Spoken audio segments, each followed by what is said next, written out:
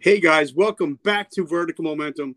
I am your host, Richard Kaufman, also known as the Comeback Coach. Guys, if you're an entrepreneur or a wantrepreneur, you need to listen to this episode with my brother, Jeff Lerner. He's somebody that when I have questions, that's who I go to. He's the Swiss Army knife of entrepreneurship. He's helped over 150,000 people with their businesses. I think he's going to be the new best-selling author. I'm waiting on his book now. He's done it all. He's a father, a husband. Jeff, welcome to the show. I'm so grateful for you, brother. Oh, Richard, thank you so much. I'm so grateful to be here as well, and I'm so excited to connect with you as well as your audience. So talk to us a little bit about, where you come from, where'd you grow up, and how'd you become the man that you are today? How long you got? That's a big question. And I appreciate you giving me credit for being a man. Thank you. I'm from Houston, Texas originally. I grew up, I am so blessed in so many ways. I grew up and I think the first blessing of my life was who I was born to. My parents were incredible role models. They were both what I would call true self-made people. They came from both my mom and my dad. They came from really working class, very intelligent families. My dad's dad was a chemist and his mom was a sculptor and visual artist. And then my mom's dad was a geologist and her mother, she ended up being a homemaker, but during World War II, she was actually General Eisenhower's secretary. Wow. When he was stationed, she was British, but somehow when Eisenhower was like working out of the UK, she was like his secretary or something. Anyways, and that's how they met. My grandfather was a lieutenant, and he walked into to General Eisenhower's office and had a thing for the secretary. So anyway, I come from call it good stock, right? I mean, solid working class families, and then my parents they worked hard. They put themselves through school. They worked multiple jobs. They met each other. They built a life together. They were married for almost 60 years. My mom passed a couple of years ago. And my mom was an attorney and my dad was a financial manager, money manager. And, they put me through a good school but more than anything, they just showed me that if you work hard and you're consistent and you play the long game, really cool, you can build a really cool life for yourself. Right. And I think they did this very artful job of giving me a fair amount of comfort and security as a child, but not so much that I could take it for granted. Like I didn't end up, I think, lazy or entitled. It was kind of like, hey, you're going to have a good life till you're 18. We're going to make sure of that. But when you turn 18, you're going to be expected to do what we did. Right.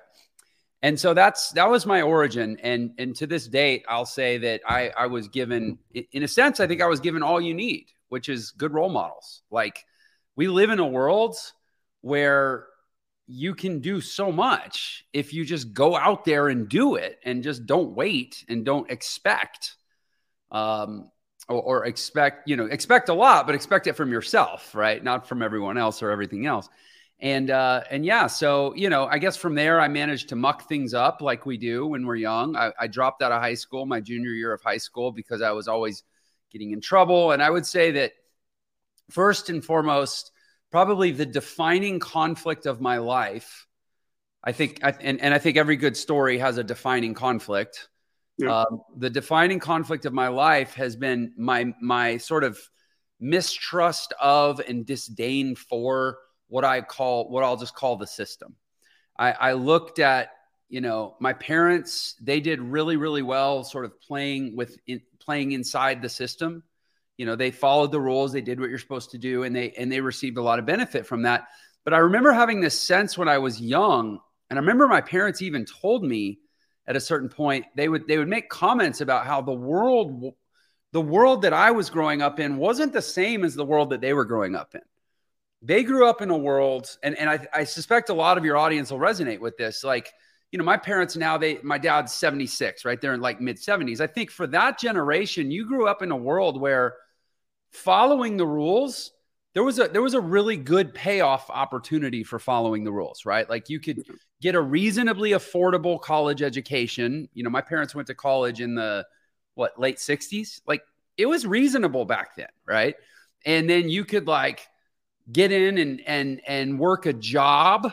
What's up? I see our buddy Liam is saying what's up. I'm excited to say hi to him. What's up, Liam? And then you could like get a job back then, let's say in the 70s, and one company for multiple decades and build up a good retirement. Maybe it's a 401k, maybe it's a pension. Like the system worked. The American dream was a solvent promise back in the 50s, 60s, and 70s. But when I was going to school in the 90s, for whatever reason, and part of it's because my dad was a money manager, and so we would sit and watch the economic news. Like my dad had a Bloomberg terminal in our house, you know, pre-internet. And like we would watch the world, and he would explain to me how the world worked. And I just had this sort of like impending sense that it wasn't all that it was cracked up to be. And so long story short, when I was 16, right before my 17th birthday, junior year of high school, I dropped out. And I said, I don't want to do this anymore because I feel like I'm just being trained to go get a job.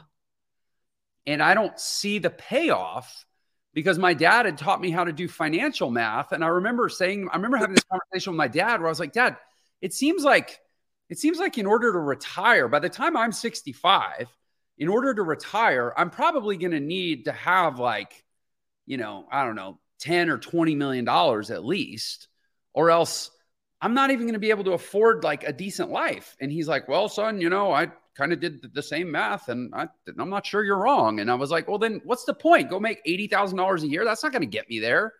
And so, and it wasn't about the money. It was about the trade.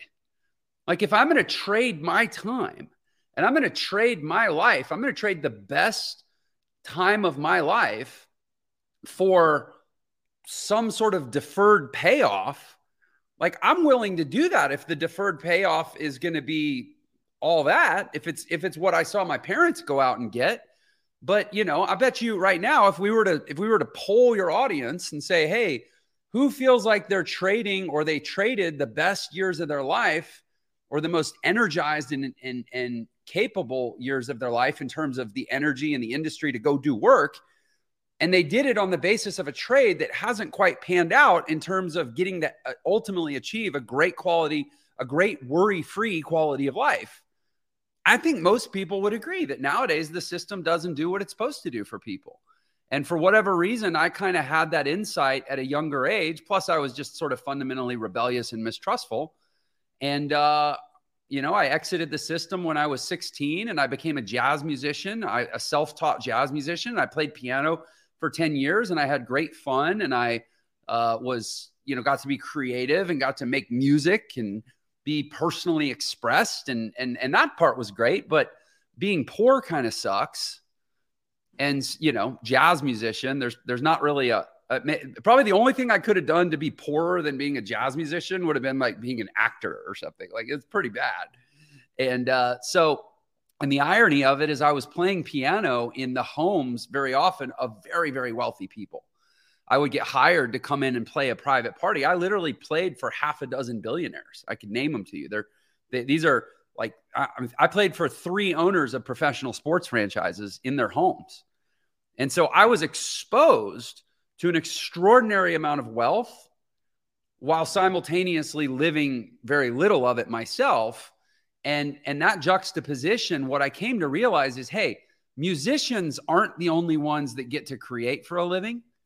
There is this other group of people called entrepreneurs. Mm-hmm. And unlike my peers, some of them are billionaires. They're the ones hiring me.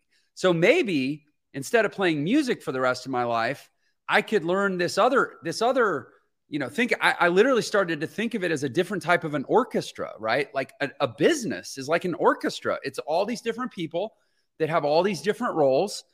And there's a person that learns how to coordinate them and keep the time and tell them what it's supposed to sound like and build the drama and steer the ship, so to speak. And that instead of producing sound, you produce products and services and profits and jobs and all this amazing stuff that moves the world around. And I just became fascinated with the, what I viewed as sort of an overlap of an art and a science, much like music is. And that's how I came to see business. And it had the ancillary benefit, opportunity, at least, of not having to be poor your whole life. And so I became an entrepreneur in my 20s. And while I was still supporting myself playing gigs, I started also starting businesses. And, my book kind of picks that story up and runs with it. But ultimately, that's what led me here. I've been a full-time entrepreneur now for about 15 years. I've been a part-time entrepreneur for over 20 years. And it took about a dozen businesses and about a decade before I actually got something to work. So it was not like an overnight success at all. But you asked about, obviously this show is like devoted to resilience. Yeah. And I think that I was a very resilient entrepreneur. I kept going until, and eventually, the only way you truly fail is to stop trying. So back in the day, and I know you did a lot of different things. You worked with Google, correct? Well, so I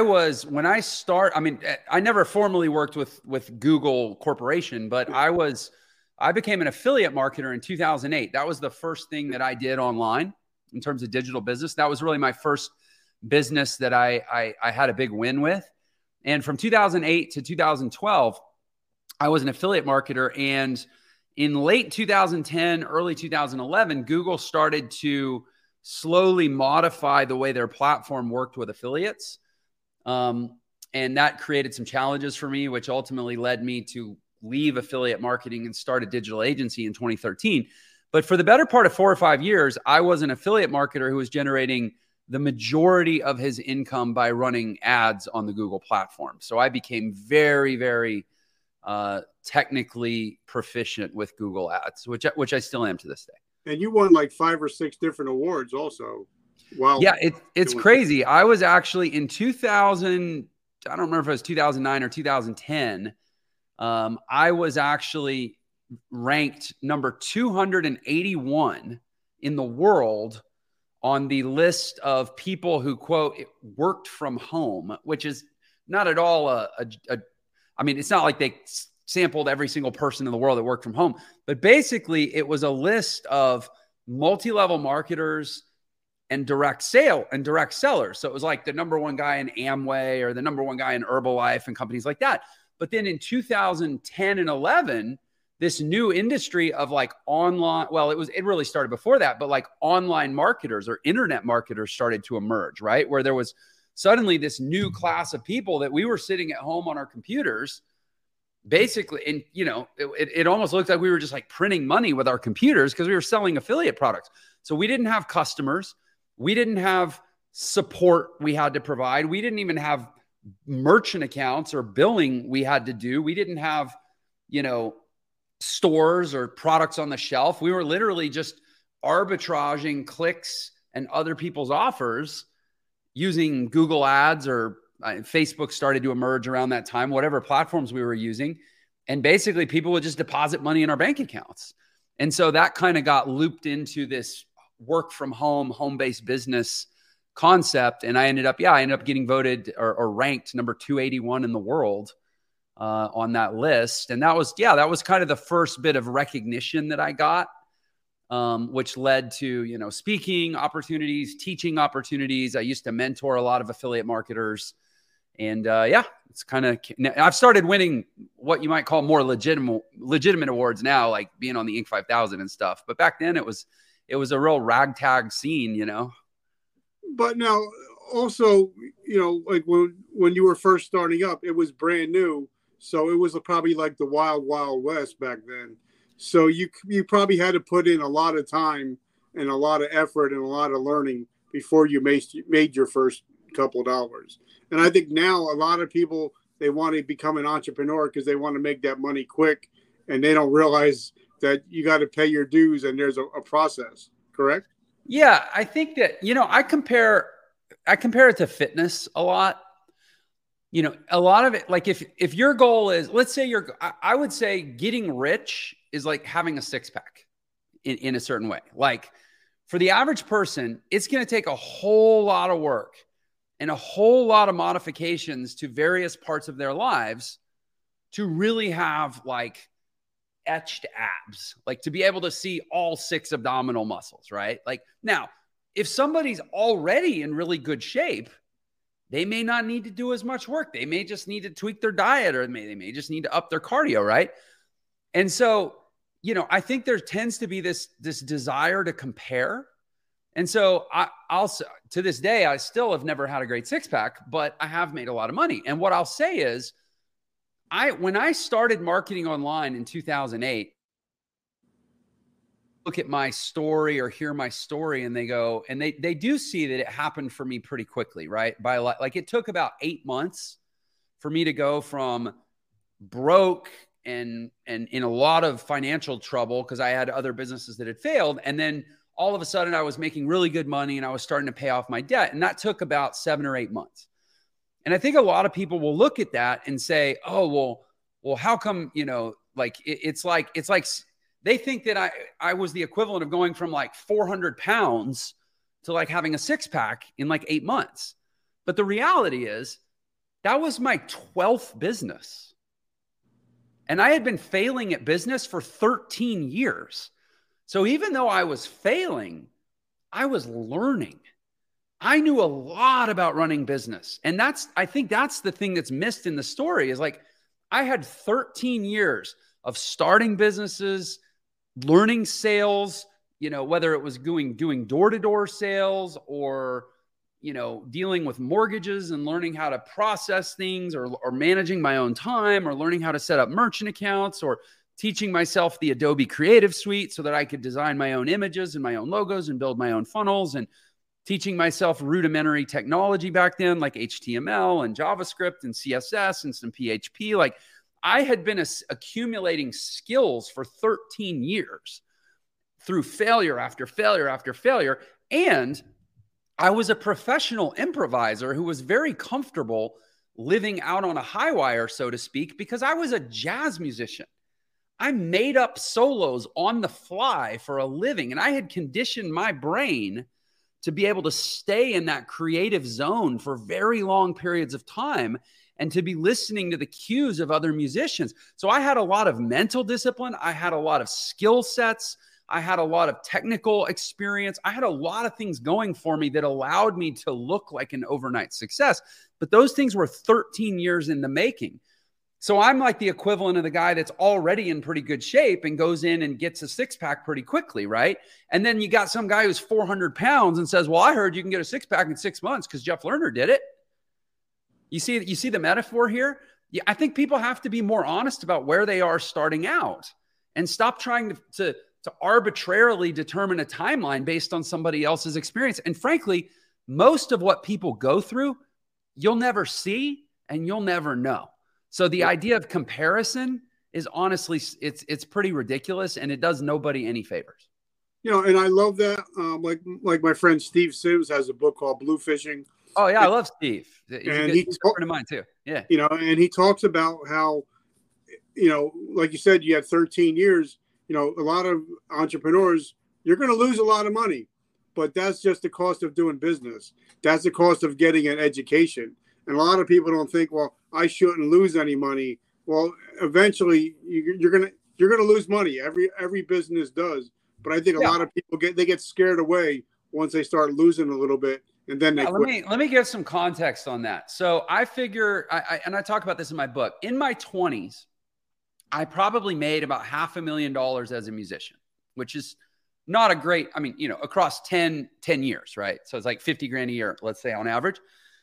I'm willing to bet that I lost half of that trying to start businesses. I think I was losing about $25,000 a year in my 20s, trying different businesses. You know, some of it's just cost of doing business, opportunity cost, whatever, however you want to quantify it. I probably spent $250,000 on my real world education of failing at business. But you know what else costs $250,000? A Harvard education. And do you know what the average Harvard graduate is earning 12 years after they graduate from Harvard? $87,000 a year. In other words, you go borrow $250,000 to get an undergraduate degree from Harvard, which is about $50,000, $60,000 a year right now. Spend 4 years there, graduate. 12 years later, you're making $87,000 a year. That's your payoff for a Harvard degree. So I spent the same amount of money I lost the same amount of money on businesses that I would have spent on a degree from Harvard. 12 years later, I was making a lot more than $87,000 a year. So like, who made the smarter trade, me or the guy that goes to Harvard? Now, is there less certainty around my outcome than his? Yeah, in a way, but here's some other statistics for you. 21% of businesses fail in the first year. 50% of businesses fail in the first 5 years. People think, oh my gosh, 50% of businesses fail in the first 5 years. Yeah, but how about this? Of the 50%, so listen to this. 45% of all people that start a business or own a business eventually become a millionaire. So if 50% of people, and let me actually back that up. There's 31 million businesses in the United States, and roughly 14 million business owners in the United States are millionaires. So if 14 million business owners out of 31 million businesses, that's roughly 45%. Well, clearly, it's none of the people that are going out of business in the first 5 years are the ones becoming millionaires. It's the people that are staying in business, because you don't become a millionaire by not staying in business, right? So let's do the math real quick. If 50% of business owners are failing in the first 5 years and 45% of business owners are becoming millionaires, then what percentage of business owners who don't fail in the first 5 years go on to become millionaires? 45 out of 50, 90%. There's a 90% probability that if you just hang in there for more than 5 years and don't quit, because the only failure, truly failing just means I stopped trying in business. Hang in for more than 5 years, by my math, there's a 9 out of 10 chance of becoming a millionaire. Now who's the dummy? Me or the guy that goes to Harvard? I love it. First, I want to thank our sponsors, because obviously he's on right now. Christopher Celeste and Liam Weisner of OVF. When I met them and I joined Operation Veteran Freedom, I had no idea what evergreen meant. I had no idea what even a funnel meant. And they took me under their wing. I took their 12-week course. I invested in them. They invested in me. So I want to thank them. They actually made my book hit #1 twice on Amazon. Our podcast is now in the top 0.5% in the world. So I want to thank Liam Weisner, Christopher Celeste of Operation Veteran Freedom. I also want to thank our sponsors, Vertical Momentum Coffee. If you guys love coffee, I made a coffee that's twice the energy, no crash, but 100% of the proceeds go to help veterans struggling with PTSD and homelessness. So if you love coffee with a mission, check out the coffee. So I just want to thank those two people. Without Christopher, without Liam, this show is not possible, and I wouldn't be able to do what I do. And they have nothing but glowing praise for you, Jeff. Well, those are such good guys. We saw Liam make a comment earlier on YouTube, and I'm so grateful. I think, correct me if I'm wrong, I think Chris is the one that connected us. Yep, Christopher is the one that connected us. Yep. Yeah, they're such great guys, and I'm grateful for them in my life, and I'm grateful they connected me with you. And if they're watching, I love you guys. I love it. So now, since you first became an entrepreneur, the landscape has changed. Like for me, I was with GNC for over 30 years. So I was in the health and fitness industry, and now it's totally different. I think almost 60% of all stores are closed because everything moved online. Yeah. So please talk about the new landscape of business and digital. Yeah. So, I mean, this is a huge part of my book. You know, I'm a pragmatist. I've been rich and I've been poor, and you become a very practical person when you deeply experience both of those realities, because you know what a difference money makes, right? Like there's no moralizing or being, holier than thou about it. The reality is life without money is like pragmatically very hard. And life with it doesn't mean it solves all the problems, but it'll solve every problem that money can solve. And that's a lot of the problems. And so, as a practical reality in my book, like I'm all about people having this great life. And I use this term awesome life and, being fulfilled and finding their purpose and, some sort of, call them more opaque concepts. But the reality is, to unlock your potential, which that's the name of my book, Unlock Your Potential, you kind of got to have some money. And I believe in the modern world, in fact, I'm going to dig into it. There's basically, I have a 3-tier process, a 3-tier approach to making money in this world. You asked about the digital landscape, like kind of the digital economy. I'm going to say where I think that fits into the larger question of, is it fair to assume that a good portion of your listeners would love to have an answer to the question of what should I do to go make more money? Yeah. Okay. Then with your permission, I'm going to answer your question about the digital economy in the context of a larger answer to that question of what should I do to go make more money? Let's roll, baby. Let's roll. Okay. So I approach it this way. There's kind of like a cascade. And it depends on your starting point, right? If you're trying to get a 6-pack, it helps to know if you're 400 pounds or if you're already 10% body fat, right? So depending on your starting point, this is how I approach it.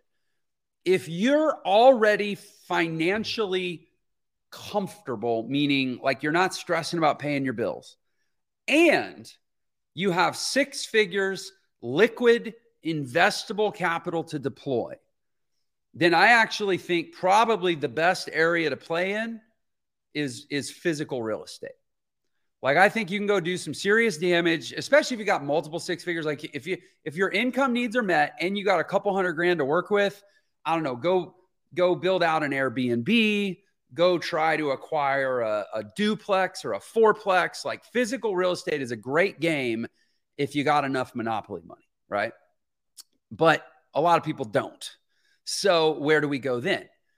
So then from there, you drop down to, I would say, if you have between 10 and 100,000. So, and you're not desperate, like you're not going to get foreclosed on or evicted in the next 60 days or whatever. So your basic financial needs are met, like you're stable, and you have between 10 and $100,000 to work with. This is where I think the digital economy is this never seen before opportunity in human history. Like, it's always, they say it takes money to make money, right? And it always has. And if you had enough, I mean, I guess if we go back far enough, it doesn't matter. Like, then you had to be like a lord or a noble, and it didn't matter if you were a serf or a peasant or whatever. But like, certainly in the last 100, 200 years, if you had enough money, you could go play the game and make more money with your money, right? Maybe that meant business. Maybe that meant real estate. Maybe that meant some kind of other, speculation or whatever. But if you had less than, let's say, whatever the modern or the older equivalent of $100,000 is, you just didn't have enough money to really go get critical mass and to access some of the best opportunities out there. I mean, even now, a lot of the best investment opportunities are only available to accredited investors.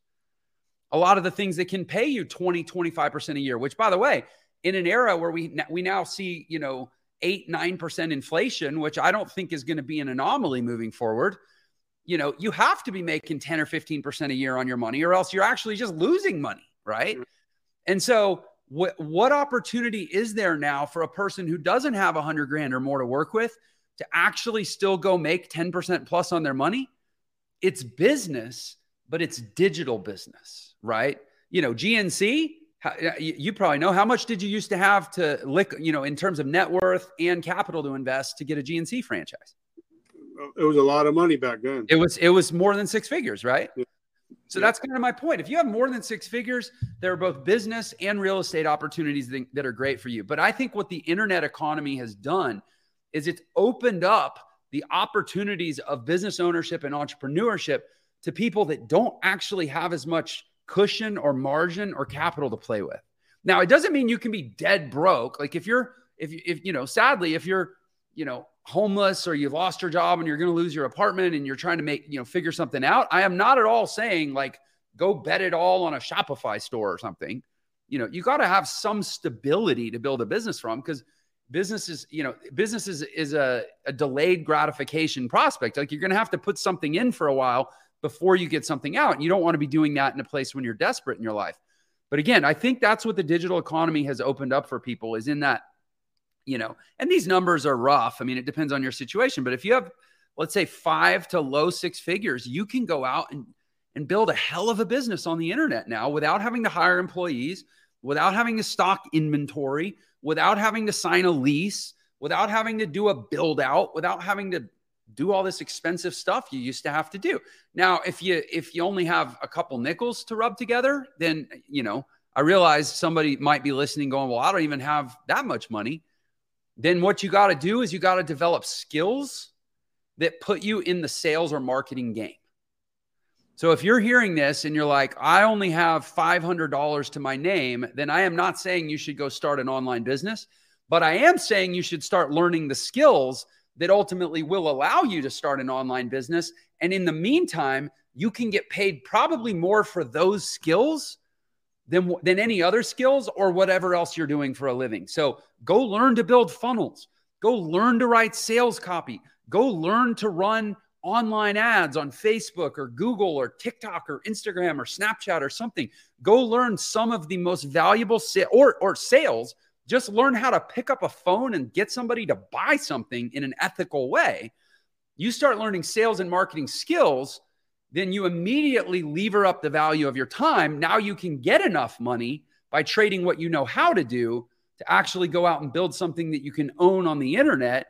And then you do that to get enough money to lever up into starting to build physical businesses or physical assets. That's how that cascade works, and why I believe in the westernized world, if you have access to the internet, you can climb up out of any hole anywhere. You know, basically you just need an internet connection and a device. And, you know, that's something I've learned from Christopher and Liam, and also from my friend Dennis Yu. He talks, you know, you don't have to spend a lot of, you can do a dollar a day ads on Facebook. Yeah. Just to get your things out there and start learning how to write copy. And I think that's something that Christopher and Liam taught me, is that, you know, people buy because of emotion. And in order to get emotion, you have to learn how to write good copy. So I think a lot of people should, before they start a business, they definitely should take some courses on learning how to write good copy. Yeah. And I mean, there's books. Look, one of the books that completely changed my life is a book called Influence by Robert Cialdini. And there's a lot of good books on copywriting and persuasion, but I mean, just go buy the book Influence for whatever. You can get it on Amazon for $8 or something. And don't just read it once. I read the book Influence 6 times in 3 months because I wanted those concepts. I wanted to know those concepts like I know my middle name. I wanted to know those concepts like I know my social security number. I remember I wanted to get those concepts so embedded into my mind. I wanted them in my DNA. Like, and now I am pretty skilled in the art of persuasion, because it's not just that you can say, hey, Jeff, what are the 6 psychological principles of persuasion? And I can recite them to you. It's because I do them automatically. I don't even have to think at this point to engage the principle of reciprocity, or, you know, to know that, hey, this offer will perform better if I can pull in some social proof, or like, it just becomes natural to you, but you gotta get passionate about this stuff. Right. And to me, and this, you know, I don't know, just a question. I look at the things that people spend their time doing, and I think if people actually knew that the opportunities exist in this world to learn certain skills and monetize them and go out and actually start getting the resources to create the life that you want. If people really knew and believed that that was true, 90% of what we do with our spare time would become completely unjustifiable in terms of like how could you justify playing a video game if you're not already where you want to be in life, knowing that you could be spending that time to acquire skills that could get you where you want to go in life? And I'm talking video games. I'm talking streaming television. I'm talking going to see movies. I'm talking watching sports. I'm talking browsing social media. How would we justify any of this stuff? Again, if you're already exactly where you want to be in this world, then sure. What else? What is there to work for? I don't know. But even then, it's like we could be with our loved ones. There's like relationships we could be investing in. But the reality is most people are not where they want to be in this world. And they are either skills or relationships away from getting where they want to go in this world, which means I think the biggest question most people need to ask is like, why am I spending my time this way? Because there's not time to do both. You can't have 7 hours a day of screen time and go build the kind of relationships that are going to get you to millionaire opportunities. You can't have 7 hours a day of screen time, and unless it's screen time learning these skills, but that's not what most people are doing with their screen time. But you can't be spending 7 hours a day on TikTok and becoming a proficient copywriter. And that's my biggest challenge in this world. And that's ultimately, if I was going to say, if there's any one thing I'm trying to do in this world, it's to get people to really, really take a hard look at what they're doing with their time. Because I think virtually everyone on this earth to build any life they want, if they'll just start. And, I think like that's something that my friend Russell Brunson taught me, was I think my life and business started to change when I decided to become a social media creator instead of a consumer. Yeah. Oh, so good. You know what I mean? Because a lot of times I would just be sitting there flipping. And I'm like, I wasted 4 hours that I could be, like you said, learning copyright or watching Dan Lok videos just to learn how to do, copyrights and stuff like that. But one thing that I love, because what happened was I took their course. It was a 12-week course in OVF. And I took it because I thought they were full of shit. I'm like, there's no way this stuff works, but I'm just going to call them out. I took the course, and then like right after the course ended, my father passed, and I had to go away for a couple weeks. And as I'm away, all of a sudden, I'm getting money in my checking account. Money starts flowing at 24 hours a day. And I was like, wow, it is the real deal. Evergreen Products actually is making me money 24 hours a day. Where when I was with GNC, once the door closed, that was it. I love that you talked about the difference between being a social media, I talk about consumer versus producer. And I'm going to use kind of a crude example to illustrate this point, but I hope you'll come with me on it. And at least somebody out there is probably going to think this is kind of funny. So like when you're a teenager, like be honest, and I hope Chris and Liam are listening because I know I think they'll appreciate this.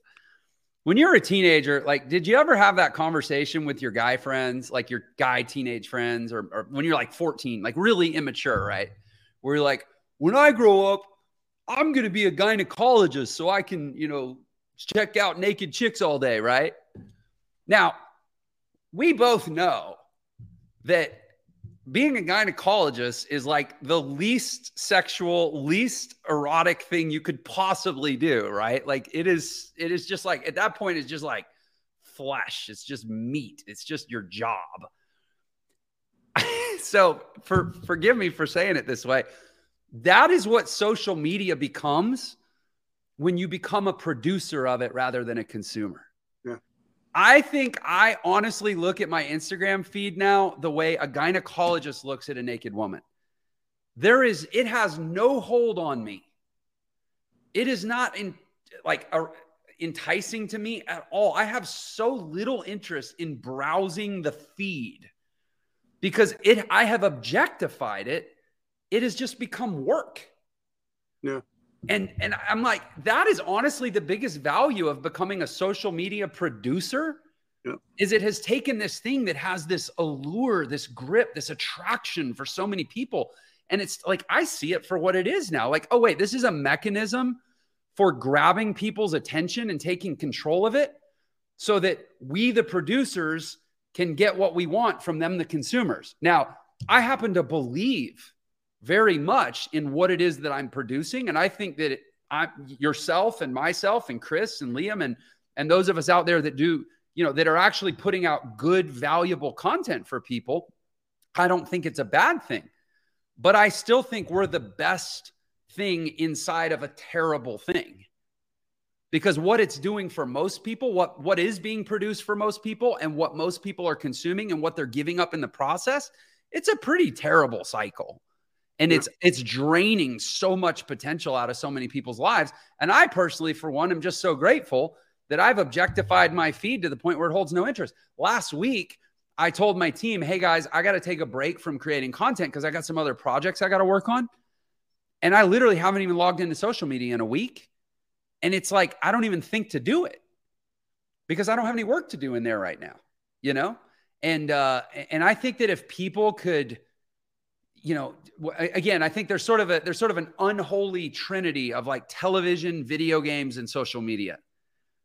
And if people could just reframe and objectify those relationships, and I kind of lump sports in with that because most of the time we consume sports through those channels. Like, what could you do with that time? And I think a lot of people just don't believe there's something that great they could do with that time, because otherwise it's hard for me to understand why they wouldn't want to make that trade, unless it's just chemical dependency at this point. Yeah. And I was talking to somebody last night at a barbecue, and I was telling them, you know, the phone is the new TV. It's the new radio. Like when we were growing up, our parents would be sitting there with their newspaper overlooking the TV. The phone is the new TV. And a lot of people don't realize, you know, I didn't realize how much the world depends on this little box that we're looking at right now.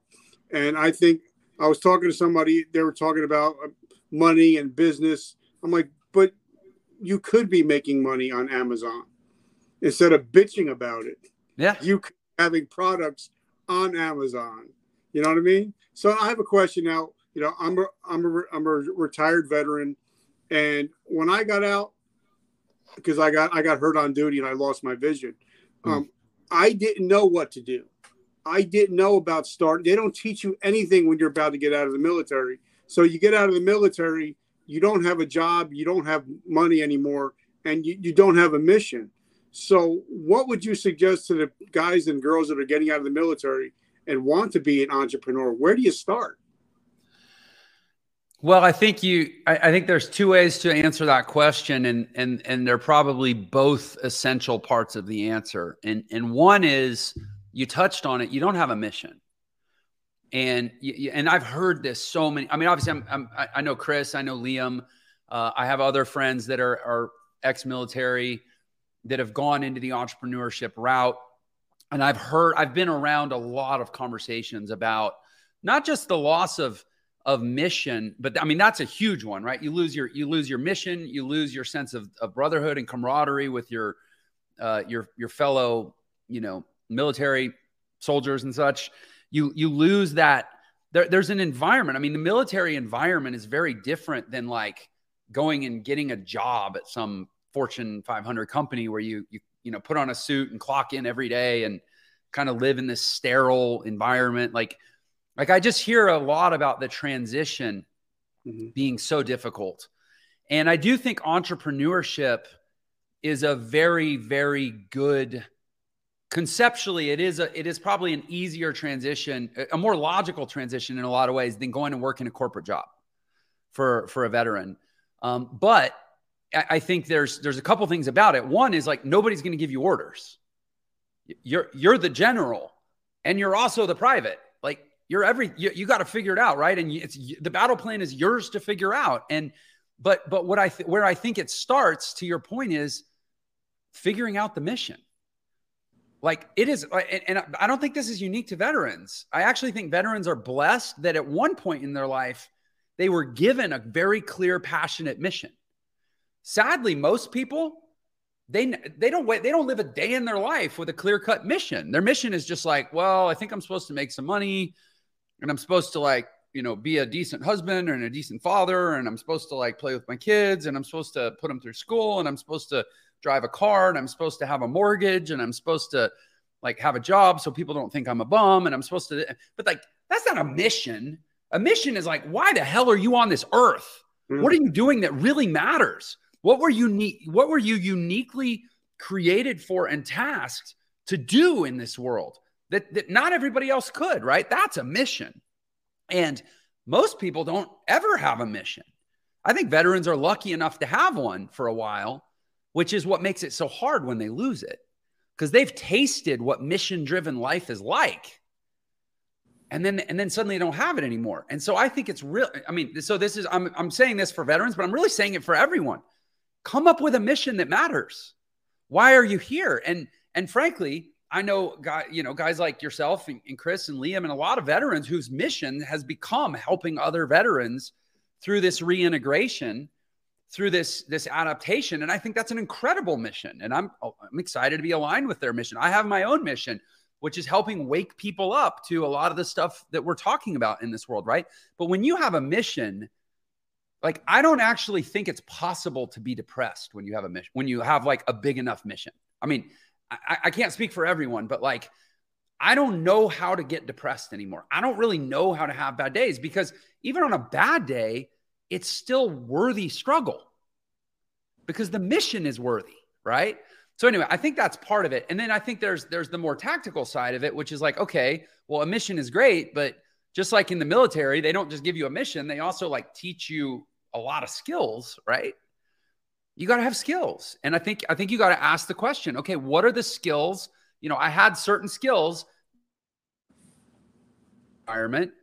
What are the skills that are going to make me very well suited in a, civilian capitalist environment?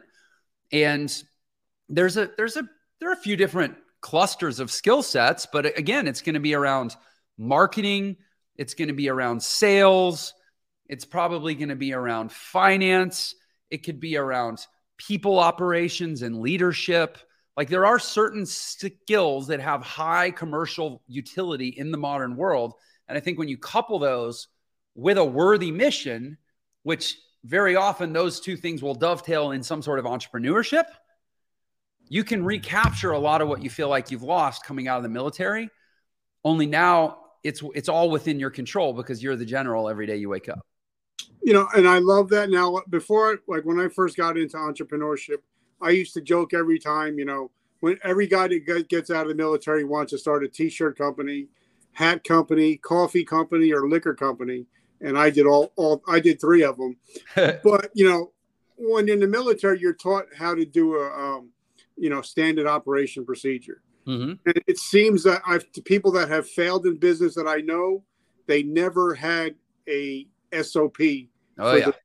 They never had a business plan. Like my friend Stephen Eugene Kuhn from one of my groups says, if you don't have a business plan, you don't have a business, you have a hobby. And a lot of times somebody will start a company and then 6 months later, they're $10,000 in debt, don't know what the hell just happened because they didn't start with a plan before they started their business. Can you talk about that a little bit? Well, first of all, I'll just say that I couldn't agree more. I experience, and I'm a slow learner apparently, because I had to go through that 11 times actually. And I failed 11 times. And actually, I will say, of my 11 business failures, one of them, I actually did take the time to make a business plan. And probably not surprisingly, that's the one that came the closest to succeeding and lasted the longest. That was a mobile marketing company. But no, you're totally right. And I think that a lot of times entrepreneurship, because it has this really cool visionary kind of creative element, right? Where especially on the front end, a lot of it is about being able to generate enthusiasm and excitement and attract people and attract interest. Like there's a certain skill set that's kind of call it a salesperson skill set, right? It's like sales and marketing. I know how to get attention. I know how to get people excited about a thing. And so I think there's a tendency to undervalue or frankly ignore what you're talking about, which is there's an engineering side to business too. Like it is very much an art and a science, and people tend to naturally be good at one or the other. And so we naturally, I think, want to overdo the thing we're good at and undervalue the thing that we're not. And since entrepreneurship also implies a certain amount of risk, I think if you look at the types of personalities that are a little more comfortable with risk, they tend to be more of the sales and marketing type of personalities and less of the operations and engineers and scientists types of, more analytical people tend to be better at seeing and thus avoiding risk, right? And so you don't get a lot of really analytical people that are naturally going out and starting businesses. Now, I would argue that they should, because they're probably more likely to be successful because they'll actually make a plan, to your point. But I think a lot of it is just a personality thing. The people that like to go out and start businesses, that have that natural enthusiasm that gets you from 0 to 1, that gets a thing off the ground when nobody else is into it. Because, on day one, you're having to transfer your belief and your excitement about a thing over to other people. And that's not necessarily something that a lot of analytical people are good at. So I think a lot of analytical people have trouble visualizing how they would start. But then I think a lot of the visionary and sales type people, they can see themselves starting, but they fail to appreciate what it's actually going to take to keep going and to be successful and to grow. And for that, you're going to need a plan. And so, ideally, you're one of the few people that are great at and willing to do both, or you find a partner that's strong where you're weak, or at the very least, you listen to a podcast like this and you go, okay, whichever one I'm not naturally good at, I need to invest some time in and know that you can do things that you're not good at. It's just going to take longer. Right? Like a guy like me, I'm not terribly good by nature at making plans. I'm very good by nature at like taking action, getting people excited. I'm good at launching. I'm not good at building. But that doesn't mean I can't do it. It just means I have to slow down and take more time to do it. Right? And again, I failed 11 times before I finally got that memo and was like, okay, I can't just go start running ads without a budget. That right there, like before you run ads, make a budget. And before you start doing something that you don't know how to do, make a learning plan. Try to learn enough about the thing, not to at least identify what are the things that I need to improve at, and then pause, make a learning plan. How am I going to gather the knowledge and skills to develop those abilities to be able to be successful at the thing?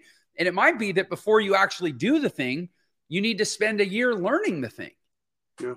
But again, like if you're just always rushing into this stuff, that's probably one thing veterans will understand is like, you don't just storm the beach without a plan. That doesn't go very well, right? Yeah. So well, yeah, anyway, one thing I think for me, I had to humble myself. Here I am, a 53-year-old guy, and I got young bucks like Christopher and Liam. I got shoes older than them, and I had to go for help and say, listen, I don't know what I'm doing. Please help me. And I think sometimes we have to humble ourselves and become teachable, and I think that a lot of people, they think they know it all until they don't know it all. Like they taught me, you have to know your analytics. And I never knew what even analytics meant. But, because I guess like Jim Rohn said it, if you're selling to everybody, you're selling to nobody.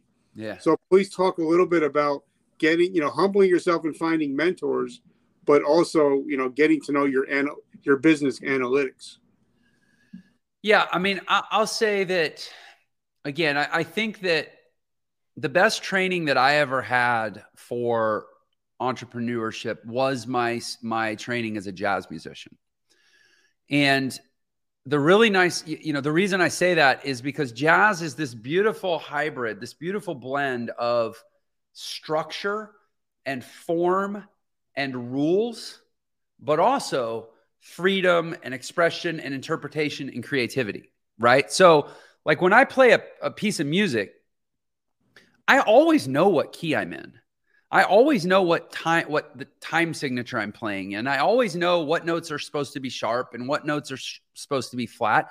And in fact, the starting point for competence as a jazz musician is a very sophisticated theoretical understanding of music. Like without getting too geeky, it's like if you say, hey, we're in D major, and I say, okay, well, I want to modulate to the flat 6, which is a B flat major, then I need to play a dominant chord on the F, which is the minor 3rd. And depending on the tone, if I want to do an alt voicing, then I need to sharp the 5th on the F, which is a C sharp, or a D flat, which is actually a major 7th interval in the home key of D. And like anyway, I'm not trying to get all geeky and weird, but my point is, as I'm playing, all of that's going through my head, but it's going so fast because I've learned this stuff to the point where I've actually forgotten it. It's probably no different than like a pilot in the military who's like, I mean, forgive me, I'm like quoting Top Gun, but he's like, I'm switching to guns, because in his mind, something changed. And he's like, oh, this is going to be that kind of engagement where I can't use missiles, I can use guns. But like, he's still processing. It's just all happening super fast, right? That's the equivalent of knowing your analytics, right? I think a lot of people see an entrepreneur, a successful entrepreneur running a business, growing a business, scaling a business, and they're making it look easy. They're almost making, but they're making it look casual to a certain degree. That's the way like a pilot makes it look casual. That doesn't mean pilots don't know how the plane works, or that they're just kind of making it up as they go. That doesn't work, right? And the stakes are pretty darn high that you don't take that approach, because you only get to crash once, from what I understand. Yep. And so I think that with entrepreneurship, now the stakes aren't that high. Like you can fail in business and not die. You live to fight another day, right? But you have to take it that seriously. Like it really is like flying a plane. Like in my business now, I mean, I know, you know, so how do I know if I had a good day or not, right? I have a day. I'm not going, oh, I feel like I made progress today. I'm going, hey guys, we had a good day because we hit our customer acquisition targets, and we had a certain percentage of people that bought this product and moved to this stage on their way to this milestone within the business. And, you know, we had this opt-in percentage on our sales pages. And just recently we pulled upsells out of the funnel, which is increased conversion rates into consumption of the product by a certain amount. And we have, you know, I know what my employee churn was last month. I know what my head count is this month. I know there's a lot of data. Like I know as many data points in my business as a pilot needs to know about a plane.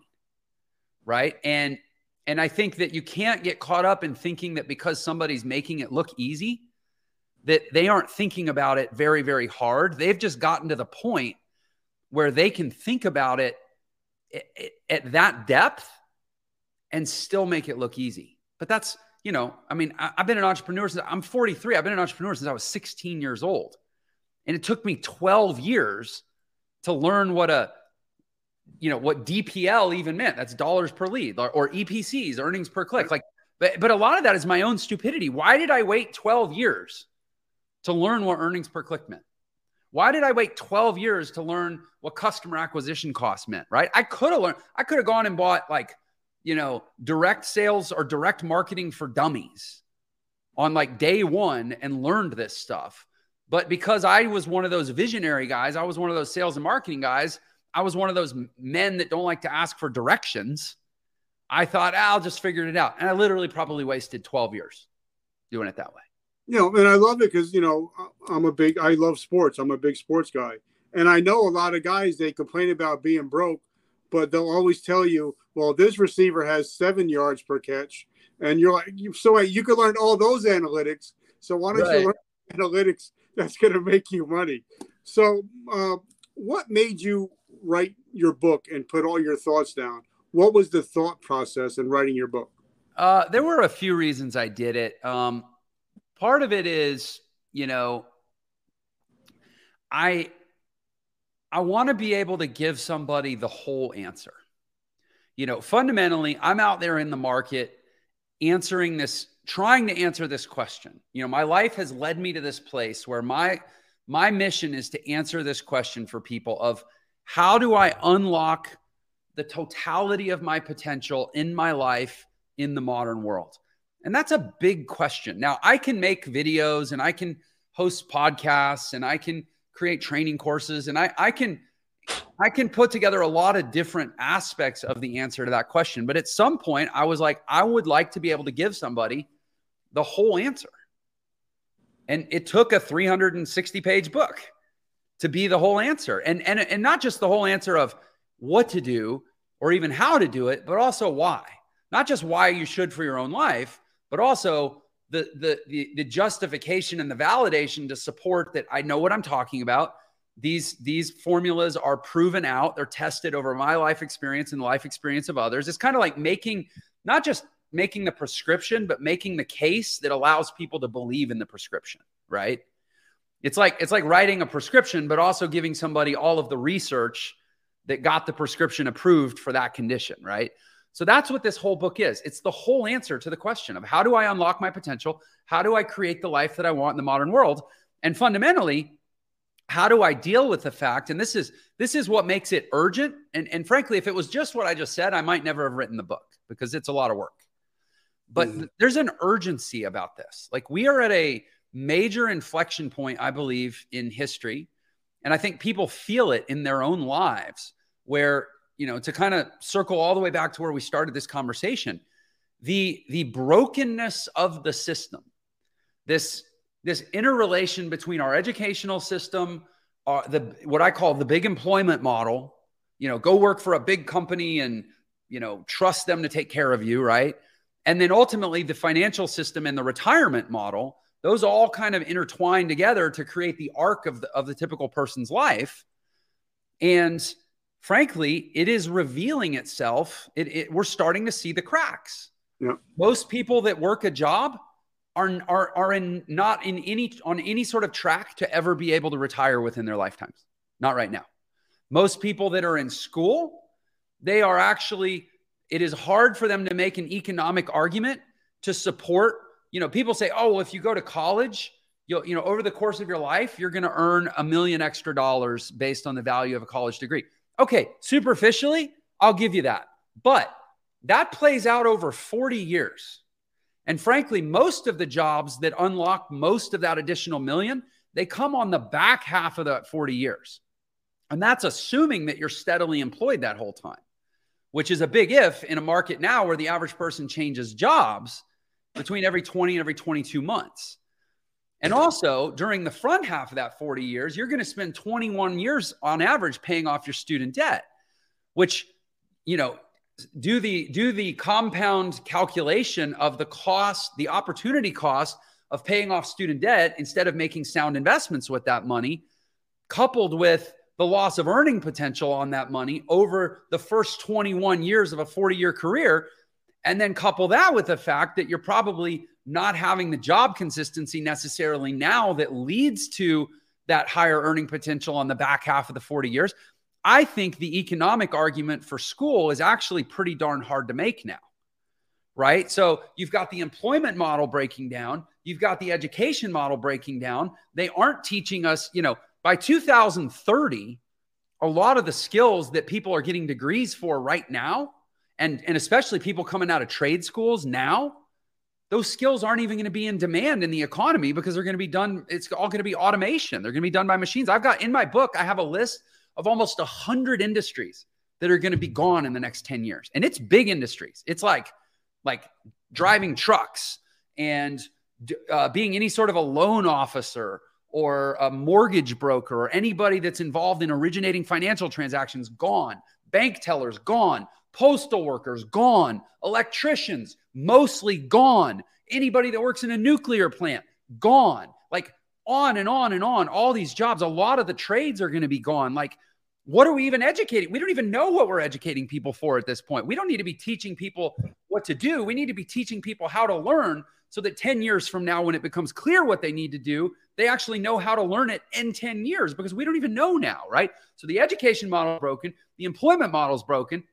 And don't even get me started on the retirement model because that hasn't held water for probably the last 20 years. And the last time we had a balanced budget in this country was 2000. And we've been raiding the Social Security Trust ever since. Where, by the way, the second biggest raid in the government is on military retirement benefits. The government has almost $1 trillion in IOUs to the military retirement. This is what you guys worked for. Yep. You allowed them to not pay you then to save some money so they were going to pay you later. And they raided that shit too, not the Social Security, right? Like This whole system is broken. It's a dead man walking 20 years from now, 30 years from now, and maybe it's already happening if there's some alien species observing us going, man, these guys are broken. They're so screwed. They don't even know it. And so that's where the urgency came from. It's like, it's not just that I want to give people the whole answer. I want to give people the whole answer now while they need it and while there's still some time to get some benefit from it. Because honestly, I mean, I don't have to tell everyone the middle class is dying. The middle class is eroding. The middle class is evaporating. The reality is 20 years from now, you're either going to be rich or poor. And I want you to be rich. And I think my book will tell you how to do it.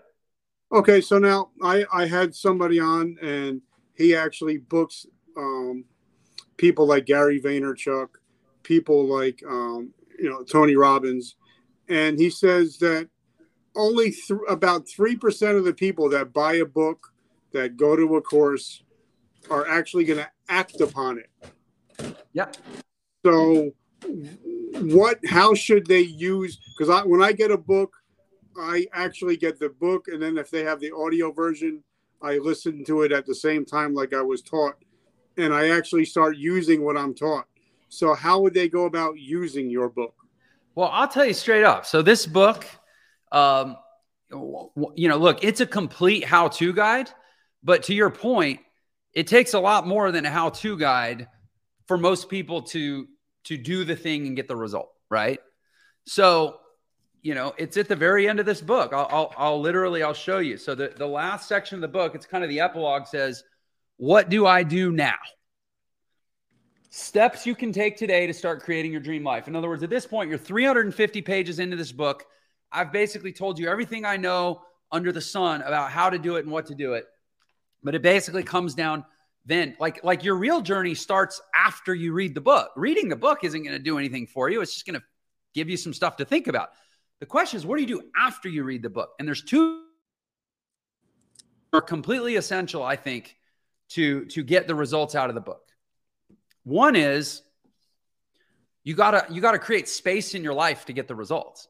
Like most people, in fact, I think every person, they're already doing stuff 168 hours a week. Like every hour of every day is already spoken for doing something, whether we're sleeping or we're brushing our teeth or we're watching TV or we're working our job or we're hanging with our friends. Like everybody's already doing something all the time, right? So you get to the end of this book, step one is you have to create the space to actually do what the book teaches. And a lot of people talk about planning. They plan to change their life by going to a seminar or reading a book or listening to a new podcast or whatever they're going to do. But if you don't have a plan for how to create the space in your life for ongoing implementation and follow through based on whatever you learned from the thing, then the thing can't do you any good, right? So I would decide before you even buy the book, I would ask myself, okay, let's say I read this book and it really does inspire me that there's some different choices I can make for my life. There's a different path I can go down that can get me where I want to go. But realistically, because I know that you don't get something for nothing, I'm probably going to need to give it 10 or 20 hours a week. Okay, well, go ahead. Before you even buy the book, decide right now, where are you going to get 10 or 20 hours a week? Right? In other words, if you haven't decided that, which most people haven't, they get to the end of the book and they're like, well, I don't have time to do that. Right? So why even buy the book in the first place? Yeah. So that's the first thing. Figure out where you're going to get the time and make the sacrifices now. And by the way, even if you don't read the book, you're still probably got 10 or 20 hours of low return, low yield activities in your life that you could cut out. And even if you just use the time to go to the gym, you'll still be better off doing something different with it, right? But at least now you have the opportunity to implement what's in the book. And then the second thing is we are all products of our environment. And it is very unlikely that we're going to read a book and then suddenly be so possessed with fortitude and clarity and drive and like we're made of Teflon that now our environment doesn't affect us. And whatever environment you were in before the book, if you're in the same environment after the book, you're probably still going to get the average of whatever the environment predicts for you on a day-to-day basis, which means, and part of this is the sacrifice within the time. Like maybe you need to cut out some friends. Maybe you need to stop going to hang out at the bar. Maybe you need to turn off your satellite TV subscription. Like your environment, all these inputs, all this stimulus, it's conditioning you about what to expect from yourself in life, right? Now, at the end of the book, like I was saying, when it says, what do I do now? I'll go ahead and give away the ending. So I have 3 things I give you at the end of the book. Sorry, I'm literally pulling it up. It says it right here. Step 1, subscribe. And this just means start feeding yourself different nourishment every day, different mental nourishment. Subscribe to Richard's podcast. Subscribe to Jeff's podcast. Subscribe to my social media. Subscribe to Chris and Liam. Just sign up for different inputs, different media, different stimulation, different nourishment for your mind than what most of the world wants to feed you, because what most of the world gets is a product of what most of the world consumes, right? So that's step 1. Step 2 is commit. Actually writing down specific definitive changes you're going to make in your life, physically, personally, and professionally, and use that space that you freed up to go out and do them. And by the way, I recommend that you post about them.